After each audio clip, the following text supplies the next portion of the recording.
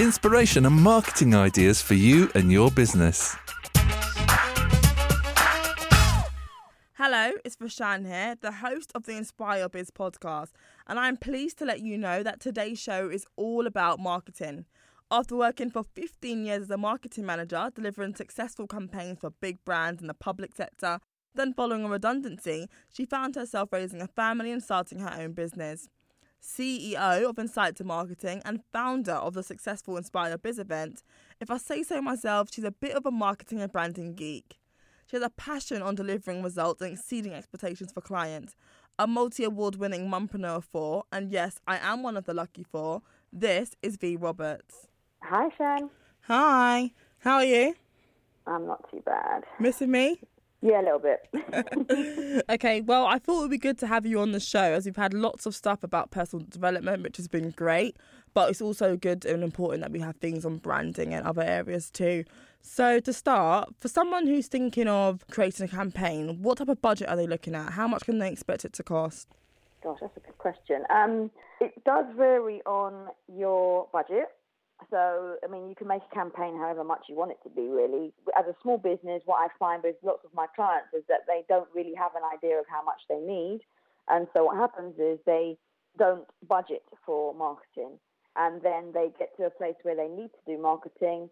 They then work out the cost that's required for something to happen, so business cards, website and things like that. And they get a bit scared. So in terms of like what money is needed, it should be at least, I would say, probably about £600 to £700. However, that is kind of to get everything done on a budget. Some people spend, 2,000 plus. Really does depend on what your objectives are, what you're trying to achieve, and what realistically you can afford. One of the things I actually suggest to people is to work out how much money they've got to play with. And by that, I mean, obviously, with marketing, it's all the fun stuff, isn't it? The business cards, the website, the leaflets, getting things put on other people's websites and so on. So always work out how much at the minimum, you'd want to spend each month, and then go from there, really, and work out what you might be able to afford spending that minimum on. Then that way, if you need to spend anything in excess of that, you can, work on ways to bring that money in, or indeed sell products and services, which is the name of the game. So definitely look at what you can afford to spend realistically at a minimum, and then base your marketing activity on that as a startup. So would you say then the first step for organising a campaign is just getting the budget sorted? So the first step would definitely be to look at what your budget is, alongside what your objectives are, what you want to achieve by carrying out marketing activity. Something as basic as just building brand awareness, isn't necessarily going to cost as much as delivering a campaign to fill an auditorium of 200 people, because the tactics that you'll use are very different. So, yeah, I think it's definitely a sensible start to look at your objectives. So if it's an event, what are the event objectives? What are the marketing or sales objectives? And similarly, if it's just, working on an awareness campaign, or perhaps just, doing a little bit of PR, then the budget may not be as much. But it's very important to work out what the goals are at the start, and then look at what budget you've got to deliver those goals realistically. Okay. And how do you advise a business to manage their brand both on and offline? I think with managing brands on and offline, the key thing is consistency. So definitely looking at how, as a brand, you come across, if you're actually, aligned to your own company values, when you talk, when you display pictures, when you type things up, when you actually do a promotional campaign. How is your brand looking and sounding? Consistency is definitely key. So, what you stand for as a brand and what you actually convey as a brand should be consistent across all of the platforms you appear on, whether that's social media or a leaflet or even a website or video. The messaging on it is very, very important that it's consistent and obviously relevant as well to your target audience. And in terms of marketing planning, what tips do you have for that? With marketing planning, there are so many different ways, and so many different people will give different advice. One of the things I always suggest is look at the budget available, look at your company's objectives, and those objectives for your company will then feed into your overall marketing goals. Those goals will either be financial or non-financial. So you may have a goal to achieve £5,000 worth of sales within a 3-month period, or you may just have a goal which is non-financial, which is just, increased sales. What I always advise is that goals should be measurable and specific and realistic as well. There is a very old-time acronym, which is SMART, so using SMART objectives. But in all of it, it's very important that you've identified as part of your planning who your target audience is.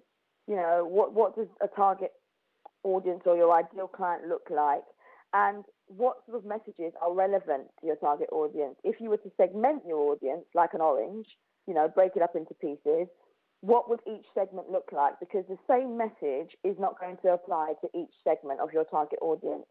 And once you've worked out, what segments you're talking to, you then need to look at the tactics that you can use, and then how you're going to measure the effectiveness of those tactics once they've been implemented.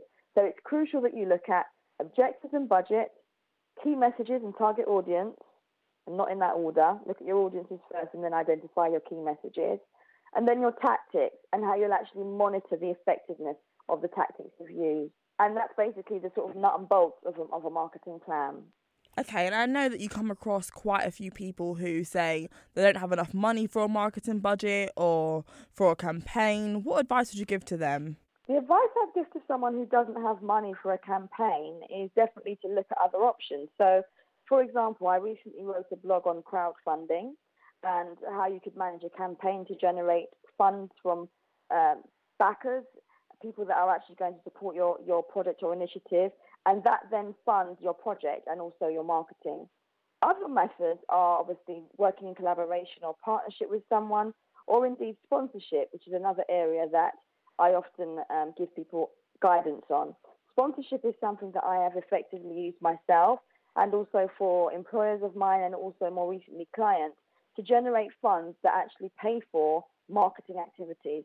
So, I would say to a business that perhaps doesn't have the money, definitely look at other alternatives, collaborations, working on crowdfunding exercises, but also sponsorship is definitely useful for generating money for marketing and sort of branding exercises. You mentioned collaborations, but what tips would you have for collaborations and branding? I think one of the most important things about collaborations is making sure you've got the right fit. So, for example, I wouldn't collaborate with somebody who doesn't have very similar views or mindset or, business ethics as myself. I, as a brand, stand for value and quality, consistency, and also ethical business. So I would look to align myself with businesses that are very much the same. I certainly wouldn't pair up with a brand that is all about, high-end and, overpriced goods, for example, because that's not what I'm about. Additionally, in terms of collaboration, always look at what's in it for the person you're collaborating with. So don't always make it about me, me, me. Look at how you can work as a team and what your collaborative efforts will actually deliver in terms of positive outcomes. Because when you partner with someone or when you collaborate on a project, it's crucial that you both understand from the outset exactly what you're both going to get once that project's finished. If I give you an example of one of my clients who's recently done a collaboration, she's actually a baker, but she's also a hairstylist. And what she actually has been encouraged to do is team up with people that organise events. So, for example, weddings is an area that she's actually gone into, and she's found some successful partnerships as a result. And in fact, she's also received some orders as a result of a wedding show that we took part in very recently. So when you're collaborating or when you're looking at joint ventures or opportunities to actually widen your network without spending lots of money, collaborations with other suppliers or organisers or, entrepreneurs is crucial and important if you're wanting to do it within the same industry or even widen your network. Look at who you're buddying up with, where you can add value. Yeah, baker, weddings, hairstylist, weddings is a big thing, because you need a baker for your cake. You also need a hairstylist for, your bridal party. So she's got a win-win right there. So when she collaborates with people that organise weddings, or even when she's attending wedding shows, whilst the outlay, in the initial bit of budget that she puts into it for a wedding show in particular might be more money, where she can actually benefit from that is the orders that she gets via her stand as a result. So always think smarter and not actually work harder. Think about ways that you can actually collaborate or actually deliver on things without spending lots and lots and lots of money. And earlier on, I spoke about people who perhaps don't have a budget for marketing. But what if we were to look at the other side? So if someone did have a budget for marketing and advertising, what advice would you give them? The advice I would give is the same advice I'd give to clients that I work with that have huge budgets, and that is just to think about where their money's going and making sure they get bang for their buck. So, for example, I had a client just this morning contact me to say that she has been offered an advertising space, and the advertising space she's been offered is quite good. It is within a bridal magazine, and she's going to be actually having a very good position in the magazine as well. What I said to her is, for the cost, it's very good value for money. And normally I would go through a long list of things to check, who the audience is, the frequency of distribution, where it's distributed, how often people read it, how long has it even been in circulation. But on this occasion, I was pretty much convinced with the offer that she'd been given because as a bridal magazine, and in particular with this publication, they have a very far reach, they're very well known, and they also have a very good reputation in terms of what they deliver. So it seems like a very, very good offer that was too good to refuse. So I will always advise people to look at offers that they're being given, because when you've got a big budget and you go to companies that are willing to take your money, they will sell you a carrot if need be, and you'll buy it because you've got the money. So always look at and assess, step back. You've got the cash, which is great, but think about the best places to inject your budget. So I'm thinking about here, target audience. Is where you're spending money where your target audience is going to be?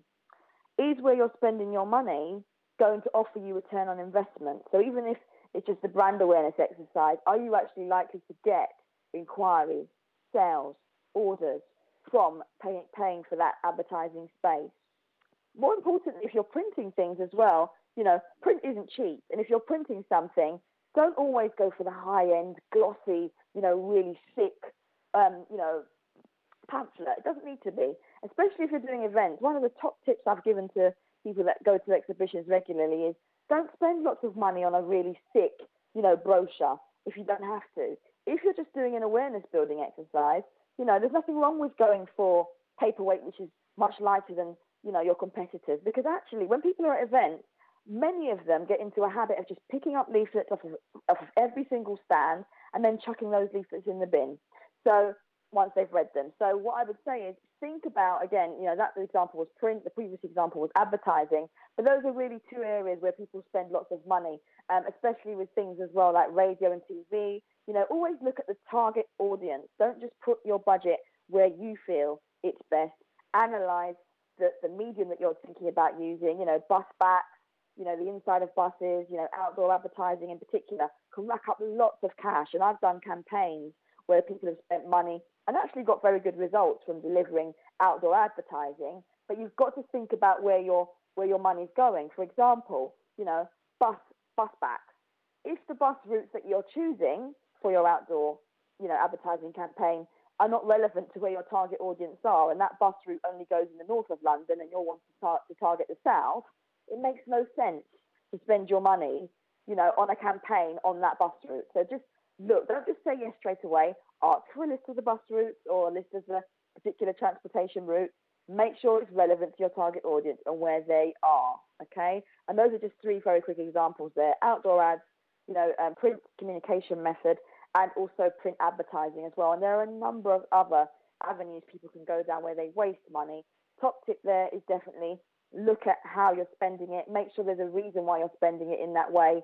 And also, more importantly, where are your audience? If they're not where you're going to spend the money, then there's no point you advertising there. And just in terms of visibility, how could someone improve their online presence? I think in terms of online visibility, it's also important offline as well. We should never forget that, because what brands do is they rely very heavily on social media and online as almost like their key main channel of communication, which is fine. But I know for some businesses that is their sole method of communication. And it's really important that we don't lose sight of the importance of integrated marketing plans and integrated communication tactics, because just because you're online and you're very visible on social media and online channels, and you send emails and you do website advertising and so on, it doesn't mean that everybody's going to see you. Offline methods like events, networking, doing print, posters, leaflets, they are also very important. And what I would say is, in terms of visibility, again, it's all about making sure that you can be seen in the places where your audience hang out. So when you write that list and you go through your marketing plan and you think about, where your target audience are, and you segment, think about where they hang out, consider where they're going to access your information, whether that's going to be at a local club for young people or, a mum's networking group, for example, or even at your local doctor's surgery. Think about where these people hang out and then build your communications and marketing plan around that, because that's how you'll be most visible. If you're someone that's posting and sharing content, in places where your audience aren't, then you won't be visible. You'll be visible, you'll be seen, but perhaps by the wrong audience. And it's all about being visible in the right place. So the key tips on that are, again, all about your branding. Making sure that if you've got a logo, you're using it. If you've got particular brand colors, you're using those as much as possible. It's nice to be offer variation of your brand images and illustrations, but do decide on a particular look and theme. If you're doing print, very important in print that you manage your brand effectively by, using a particular color palette and font face as well for print in particular. Not of so much importance for social media, but definitely relevant. And consistency. So if you're showing up in certain places, or you're doing a post, every morning at 7 o'clock, or a quotation, make sure you do that at the same time, if you can help it, on those platforms, because people will then expect and want to see you, and you'll become even more visible when they begin sharing and promoting your content for you. You mentioned a lot about storytelling. Can you tell me why you think it's so important? Well, storytelling for me is really important for brands nowadays, because people buy people. And if you're a brand that hides behind what your story is, then people cannot really connect and engage with you. I've just very recently seen an event being publicised where there is no face behind the event organizer, and so there's not very good response to the event. And the reason is that people probably don't connect with that brand or feel a need to attend the event because they don't know who's organising it. They don't know the face behind the brand. As a brand comes out and becomes more visible and in fact starts telling a story, they then actually are able to bond and engage and connect with people at a different level. So storytelling is really important. People want to know about, why they should buy from you. People want to know about, how many hours you spend on your business each week, what training you've had, your personal journey, your successes, your wins, even your failures, if you can call them failures, more like your experiences. People want to know that because, as I said, people buy people. So as brands, we need to be telling stories a lot more. We need to be reaching out a lot more and engaging in two-way communication. And the art of that is definitely through storytelling. And lastly, what would you suggest someone to look out for who's trying to find someone to assist them with their marketing services? I think in the same way that brands need to tell a story, for you to connect with the right kind of marketing advisor or mentor or coach, you really need to understand their story as well, because I think that's really crucial in terms of building relationships. And if you're going to work with someone on marketing, it's very important that you can relate to them as a person. I have an approach whereby I work alongside someone. I don't teach at them. I work with them. So my approach is very friendly and open. And I think if people are looking for, a particular style of mentorship or coaching, they need to make sure that they identify that in their potential brand coach or coach's brand before they actually sign up. And also look at things like credibility and consistency of their coach. So, I'm talking about things like how regularly they post online. What does their marketing planning look like? What does their brand look like? How often are they chopping and changing what they say to suit the climate in the industry? How often are they posting video content?